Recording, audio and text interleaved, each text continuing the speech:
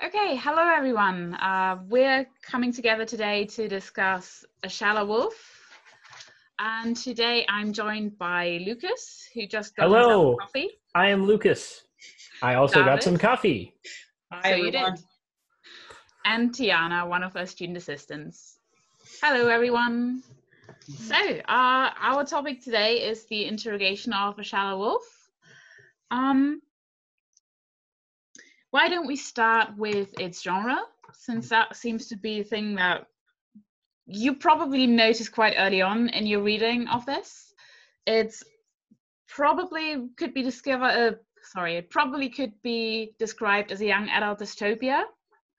So I was just hoping to hear from you what you think of that, how it handles the generic conventions, how it follows them or not follows them. So I guess if I can start, I would talk about first, there is obviously this sort of tradition of YA dystopia in the last 5 to 15 years, where we have a young female protagonist who is part of a society, but from the lower echelon of that society is rising up against the greater structure. For examples, you can look to the Hunger Games or Divergent, or probably 1 million other books. I think when it comes to that part of the generic convention, it's really clear that this is the kind of intergeneric relationship that we're trying to make. Mm-hmm. Yeah, I'd agree with that. David, what do you think? Yeah, I concur with Lucas. The Interrogation of Ashala Wolf is the second text by Ambulant Quimelinas that I had a look at. So thank you very much, Tina and Lucas, for introducing me to more of her work, really, because that is also a learning curve for me, kind of.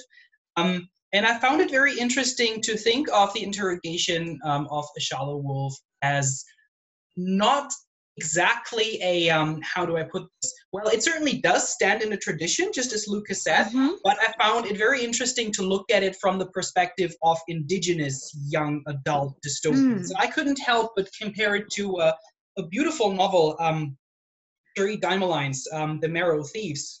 She's a Canadian Métis writer, and she has similar scenario. It is about a dystopian future where native people are being hunted down for the capability dreaming. They're the only people left on planet Earth who can still dream, right? And this ability is being sought after as a remedy to cure all evils that have forced about that dystopian scenario. And of course, there are a couple of convergences and a couple of differences as well. I just want to say that I found the Interrogation of Ashala Wolf highly fascinating as a text in emerging, well, it has existed before, but it's coming up ever more strongly. Indigenous YA dystopias, also along the lines of climate fiction. So there are a couple of things directions that this could be pushed into. Yeah, absolutely. Lucas, is that a direct response? Yeah, direct response, if that's okay. Of course, sure. So obviously we have Ash, right? And her power is to make her dreams a reality, which is quite an interesting power if you think about it, especially if we think of that in relation to the ideas of dystopia and utopia, right? Both of these are dreams of the future that may be realities. And I think that honestly, this kind of connection between these two pieces regarding dreaming, especially in the Australian context, is just so interesting on a generic level, but also on a level about like what are dreams even. So before we get into that tangent. So let's hear what Tiana has to say about the genre then. I would go back to what David said before, that it's, I think the thing that stands out most in this novel is that it's from the standpoint of an indigenous person, right? And I think what this does, or what it enables, is that we totally destigmatize and validate and sort of, I want to say, de-infantilize the indigenous worldview. Like, how obvious that the Western way of life, I'd say, or the outlook on life was what brought the downfall, and that the answer to the new, like to this new utopian possibility is from an indigenous standpoint. I think that is what makes this so special, and that is what subverts these usual Western dystopian novels, I'd say. Absolutely, I think that's a very good point. There's a lot for me to respond to right now. I agree with what Lucas said right at the beginning about the, let's say, the basic generic conventions that it does follow, and then it goes on to subvert them and to do something different, as Jill and also David said, Tiana, sorry, I'm so sorry. Yeah, so what Tiana just said is that because the Western mindset caused the downfall of sort of apocalypse, we are now in this post-apocalyptic society. And I think that society alone does something very interesting with the generic concepts of utopia and dystopia. Because it's a dystopian text, right? It's a young adult dystopia, but lots of the elements of that society that we're already looking at are utopian. We're looking at something that has moved on from greed-based capitalism, and we've got this idea of the balance that needs to be kept, and that is something that is in mainstream society in Ashala's future. And so that I would think is a utopian outlook. And then we have all these dystopian elements coming in. It's because we see, right, that the balance isn't about harmony and attunement, really. It's about something a little bit different than all of that. And I think that is definitely something worth highlighting. One other little generic convention I want to add, because I don't want people to just think that we are just like, well, there's a female character in it and she's strong, so it's dystopian. Is if we look at the young adult dystopias, they often have a relationship with someone who is on the inside a little bit, right? In this case, we have a relationship with someone who's a guard, right? But in other examples, if we look at the Hunger Games, we have PETA, who's part of a higher class family in the district. Or if we look at Divergent, we have someone who is one of the instructors in one of the factions who holds a very high position in 5. This is part of it too, because it shows us that a possibility for change can emerge from the connections we have with other people. Yeah. So while normally I would sideline this romance B plot and say, screw that, I really think it's doing something here. It's arguing something. Yeah. And I think what you just said, the connections between people, I think that's really one of the main points of the entire trilogy. It's about establishing these connections. And it's not just about, as you said, the romance B plot. It is there, but I thought that Ashala Wolf does a much better job of weighing the priorities right. Like, Ashala does have a relationship. I mean, she's a 16-year-old girl. She'll be interested in having a relationship. Why not? And she does have that with Connor, but there's no exaggerated focus on that. They're all clear that, the main point is, trying and stop the oppression of young children with abilities. David, you were going to say something? Yeah, just to follow up on that, I think it is interesting to observe how, in that respect, relationships, and which is why, we can't really come at this from the perspective of romance, subplot, romantic B subplot, because relationship here is being translated into alliance, I guess. And it interrogates the question of relationship and relatability, mutual relationship, reciprocity, mutual respectful, reciprocal relationship. So it's really about alliances between people. And I think that is one of the very strong points of this text, I think. Lucas. One could say it interrogates us into the position of considering the wolf pack as a sort of tribal organizational structure, one where we connect on a more individual level, not that sort of zoological phenomenon, the alpha beta, but the real phenomenon where there's a more direct connection and relationship between the overall group. Yeah. Because of course the alpha wolf, beta wolf is something that's only observed in imprisoned wolves, wolves in captivity. Yeah, that's a good point. I mean, the first novel is the Interrogation of Ashala Wolf, and she calls herself Wolf because she connects most with wolves as her, most connected animal companion even. There's a point in the second novel where she goes to live with the wolves. And of course, the entire society that she builds up with these children who have abilities just like her. And because of that, they're supposed to go into detention centers for the safety of the wider community. they flee and they join her tribe. So we have this entire discourse on these kind of communities there, I think. Yeah. Right.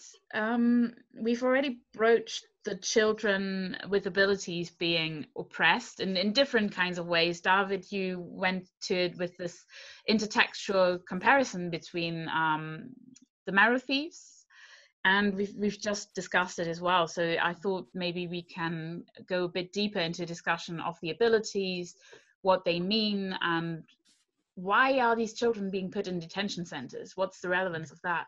One thing that came up in my reading initially when I took some notes, just so you guys know, we recorded a podcast for this once before. So it might be a little foggy on the exact things about this, but the names of the characters, right? And names are here as defined as part of the person's spiritual identity, part of their real identity, part of their essence, whatever that might be. Their names are also connected intimately to their abilities. Ash's ability is the residue of life, right? Dreams are something that happen when you're asleep. They are the after effect, but they can, just like ashes, sustain or nourish other ideas or possibilities. When we look at Ember, when we look at, yeah, right. There's certain kind of connections that are pretty obvious, I think, when it comes to how these abilities connect to personalities, connect to feelings and being. I totally left my book in the other room when I switched for this podcast. But there are many sections when we talk about Jazz where they describe his movement, and it so much relates to his ability, because you know that his ability is directly connected to his personality. Mm-hmm. So I think when people are persecuted for their abilities, it's also persecution for who they are. Sure. Absolutely, I agree with that. I mean, the children are also born with these abilities, so it's not something they can choose or they have trained to be good at. It's something that they're born with, and they're being persecuted because their abilities are constructed as something dangerous. Now, you talked about names. I think that was a very good reading, especially of Ashala's name. Some names, I think, are probably a bit more subtle. There's Georgie Spider. I think maybe we could see the spider webs as an image of the picture of the future that she's weaving, and she's looking at all these different threads. So that makes sense in a way, but I think you have to dig a little deeper to get at that. That's true. There's one name, though, of a person without any abilities that I think is not that subtle, and that's the character of Neville Rose, who is one of the leaders, the organizers of these detention center, detention center system. What do you think? What's the relevance of Neville, though? I think David may want to answer that. It's just, he was an evil person back in the day. So A.O. Neville, or Ober Octavius Neville, was in the 1800s, 1900s. He died in 1945, actually. He was in WA, and he died in Perth. He was what they called back in the day the chief protector of Aborigines. So he was in charge of Aboriginal affairs, which basically meant that he was in charge of all the concentration camps and all the violence being perpetrated against Aboriginal Australians. He was the head of that department who did all these evil things. He was in charge of all the policies that took Aboriginal people from their land, that placed them on missions, that basically enslaved them. So his name in WA is the name of violence, racist violence, colonial violence against Aboriginal people. Interesting fact, interesting to note, in Perth, there's a building which used to be his office.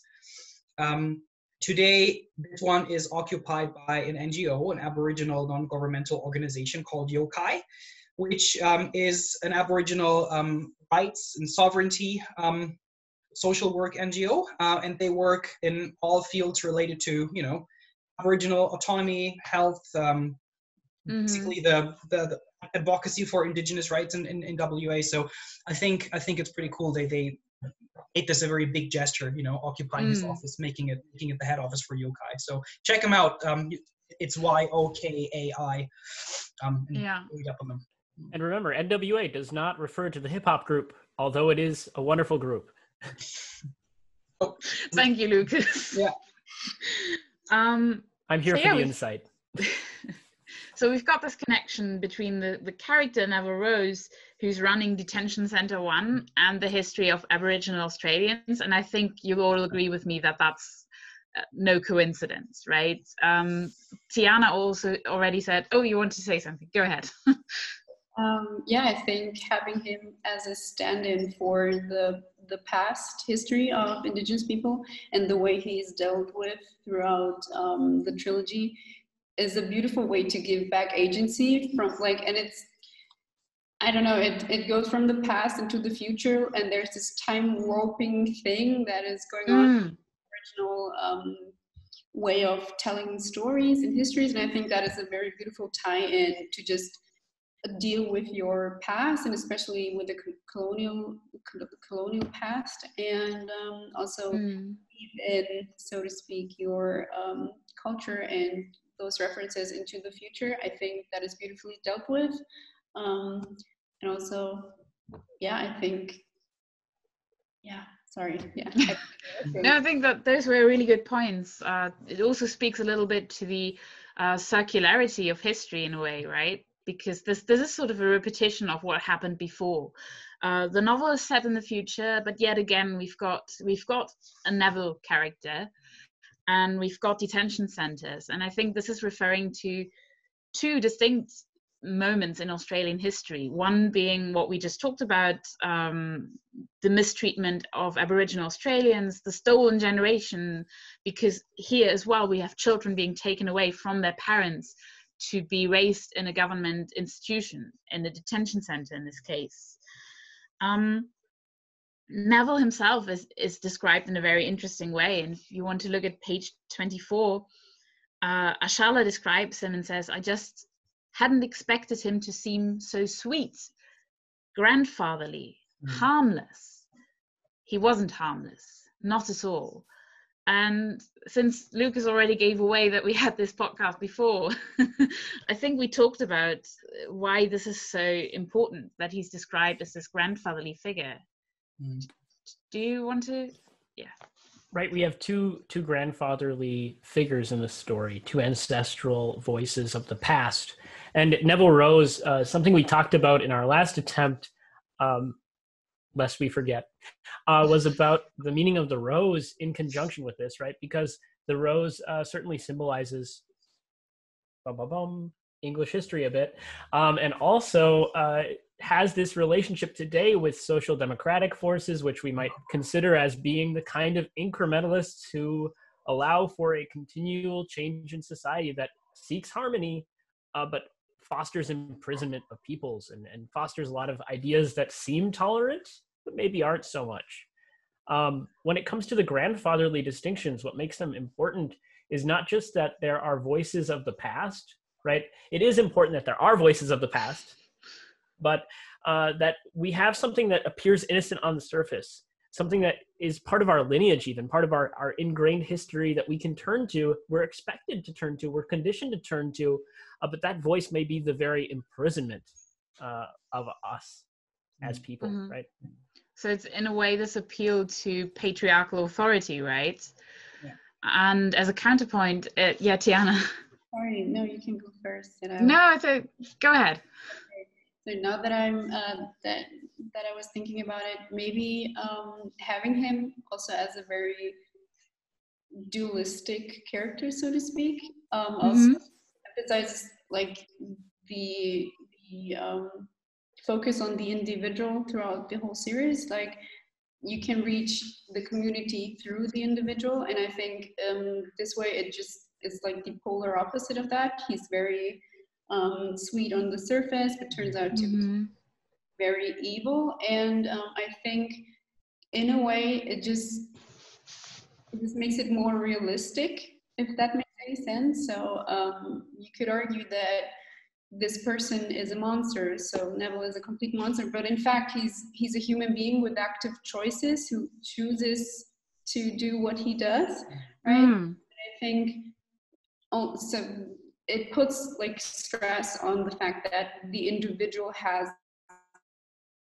a voice and agency and can use it, and it just shows, oh, the tribe uses it this way, and Neville and his followers I use mean, that. it could even be seen as a sort of allusion to what he could have been if he made other choices, as you said. He could have been a kindly grandfather figure.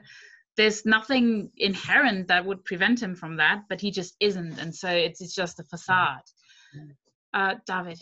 That's an interesting point, I guess, because there are a couple of post-colonial scholars and critics at the moment, both in the US and Australia, exploring increasingly the question, what could have happened? You know, what could the scenario have been if only relationships had been different? If only reciprocity would have been at the center of everything? So what world could have emerged? And I think the character of Neville kind of doesn't exactly stand in for that, but ambivalence this character brings, you know, with him to the text might make one think of this. At the end of the day, I mean, of course, his very paternalism does stand in, I think, for the false promises of invasion and colonialism, right? Because historically, there was this narrative of, look, we're going to promise you advancement, we're going to promise you development, we're going to you know, advance you and lead you into a brighter future. And all that bullshit, basically. And next thing you know, you're taken away, your children are being taken away, and you're being educated, right? To become an industrious sort of being, but you're a slave, basically, on your own country, and your culture is being eradicated and taken away. So, yeah, and that is what that figure kind of encapsulates so powerfully. Yeah, Lucas.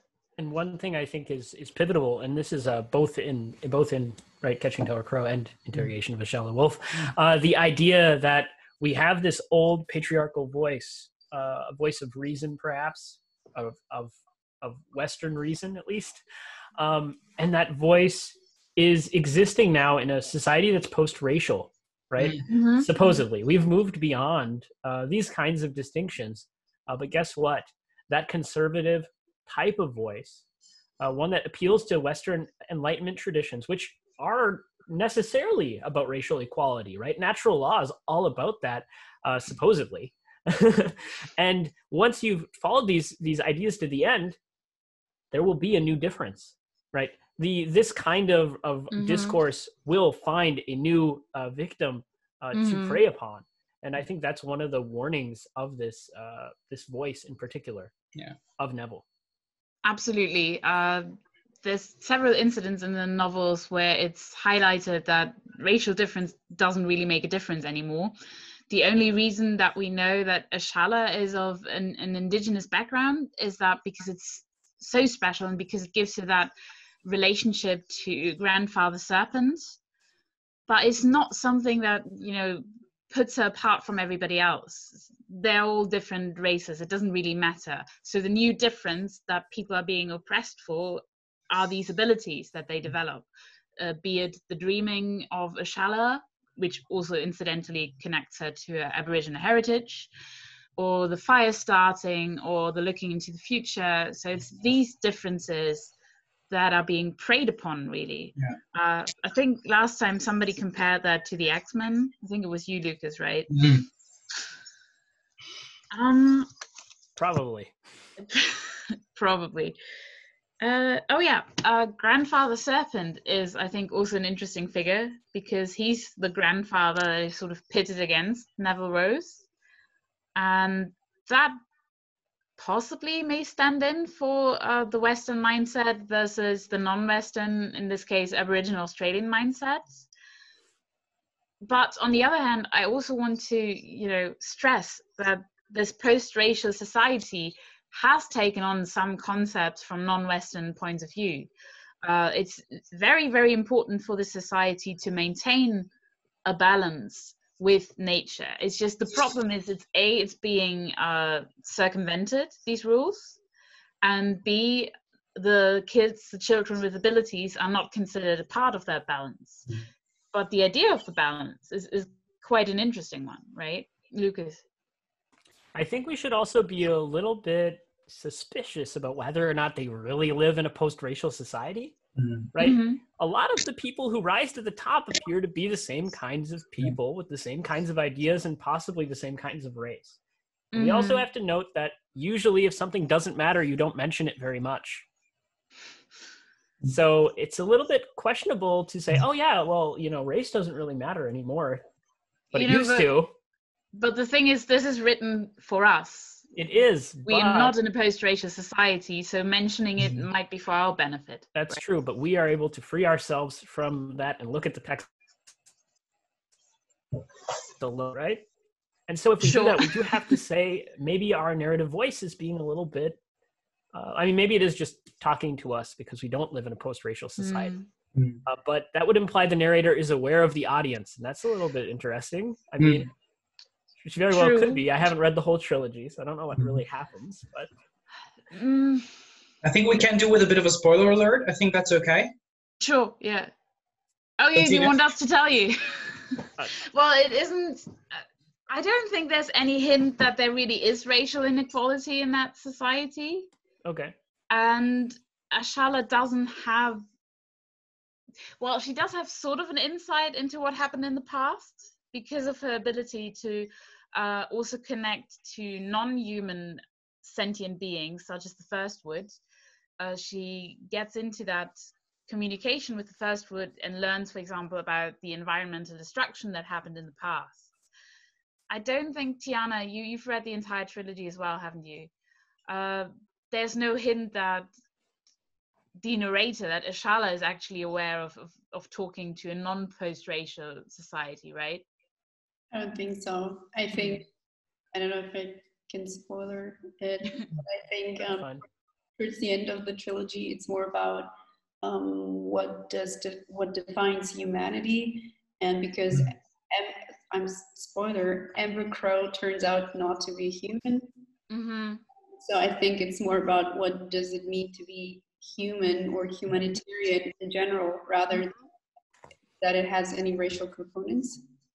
I think that's a very good point, because whether or not we call this post-racial, or we can or we cannot for whatever reason, text still works on the premise of the idea that there is some kind of hegemony, that there is a kind of consensus, and that this consensus is related to power, that power structures are going to be asymmetrical, that power relations are going to be biased, that there is going to be a mainstream opinion that is going to be in power and that gets to dictate what the standard is, right? Such as the idea that special gifts and abilities are not wanted. So whether it is post-racial is an interesting thing to talk about, but I think the more important, or not more, but at least to me, I think a challenging point to think about is question, can there ever be a post-hegemonic society? Can there ever be a post-power related, whatever? Can there ever be a post-power imbalance kind of existence when it comes to human communities? I think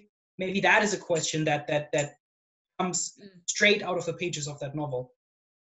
I think so, and I think maybe the treatment of race as we know today may be worthy of discussion, perhaps in the forums, perhaps even as a term paper in how it's depicted, and so on.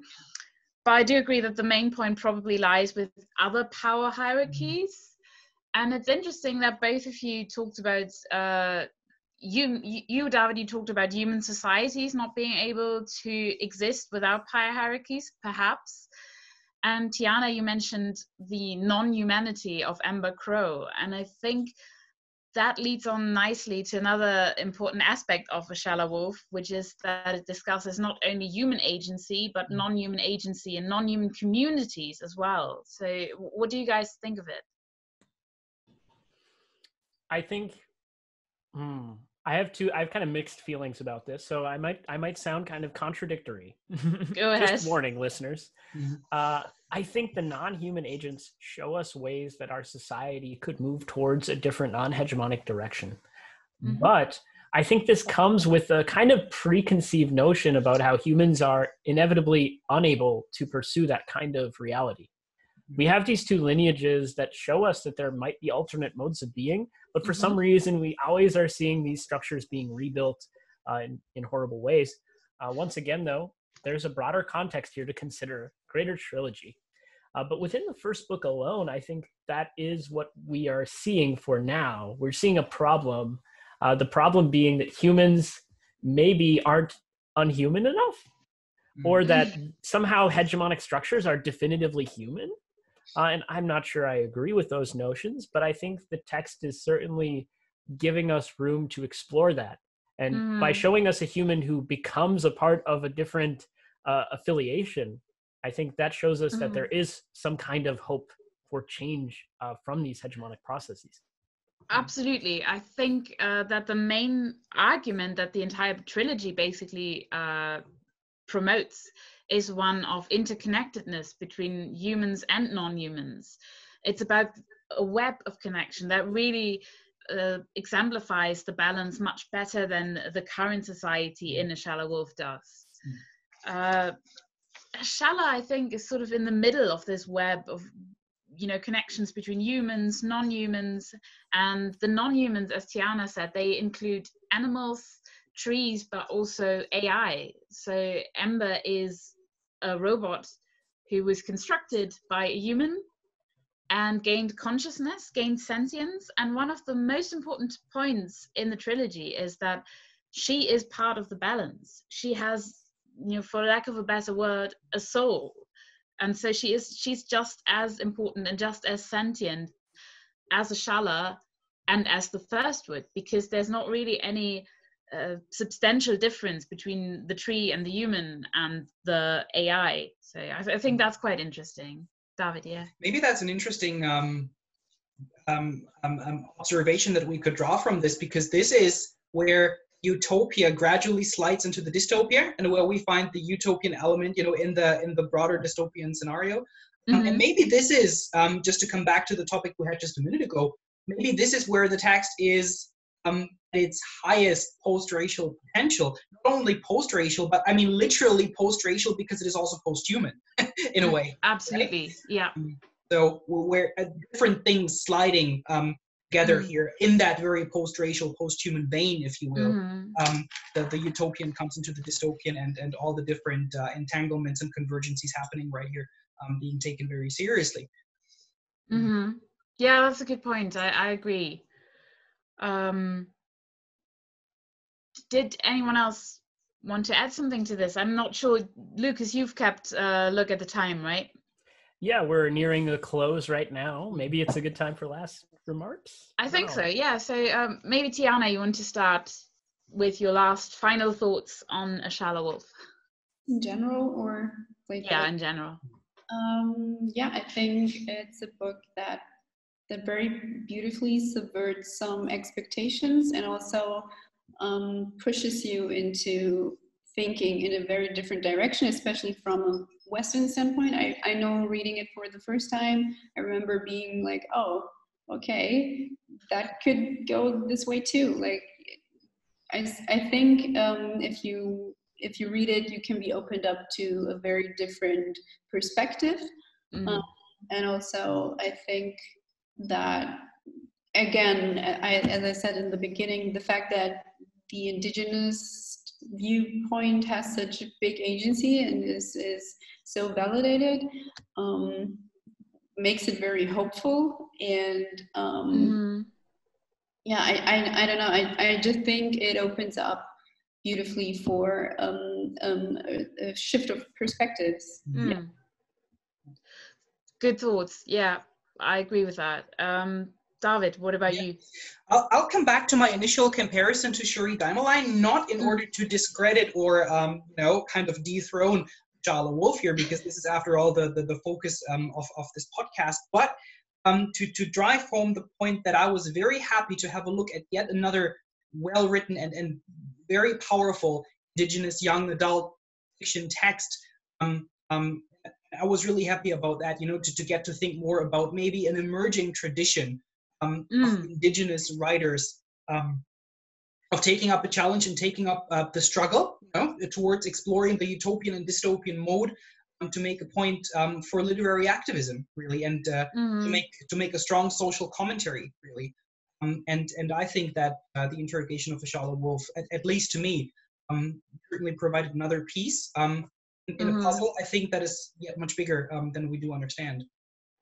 Absolutely, and I so agree that this is important work that is being taken up, especially in the young adult genre, because we have so many young adult dystopias written by mostly white female authors, and that, you know, those are good, right? I'm not disparaging them at all, but I think these non-Western dystopian novels really bring a different perspective into it. And now this is purely on a personal level. I read both Ashala Wolf and The Hunger Games, and I think I've described this book to other people before as like The Hunger Games, but much, much better. And I think the added political commentary, the added activism really helps to make it so. Lucas, your final thoughts? Well, Hunger Games forever. But seriously, I think that this is a great book that has a lot of potential to enact more of an effective direction that is moving in opposition to hegemonic structures. One thing that I really dislike about dystopian novels, with few exceptions, like, so if I go through a list, if I'm like 1984, Hunger Games, let's say Divergent, let's go with the Maze Runner, we can go on and on and on. These all have this thing where they go, oh, well, humanity is just so freaking evil that this, you thought you escaped one box? Well, guess what? The experiment was even bigger. Or all of this rebellion was accounted for. You think that's air you're breathing. You're the sum of a remainder of blah, blah, blah. We've seen it a million times. We've seen it in The Matrix, as I was just reciting. We've seen it pretty much in every kind of dystopian type of fiction. And here we have some real hope for change that is not incorporated within an all-consuming economic political system. Because for once, we're saying, hey, maybe that system, whether we call it capitalism or neoliberalist politics, I don't know, or postmodernist philosophy, these things are not necessarily perfect. They won't always last forever automatically. That's not always true. And we can't assume that it is. By giving us an alternate route, maybe that shows that there is an alternate path, or at least it's something we can consider. I think that's a very good point. And lots of dystopian novels also, how they extrapolate from current negative developments to an ultra negative future.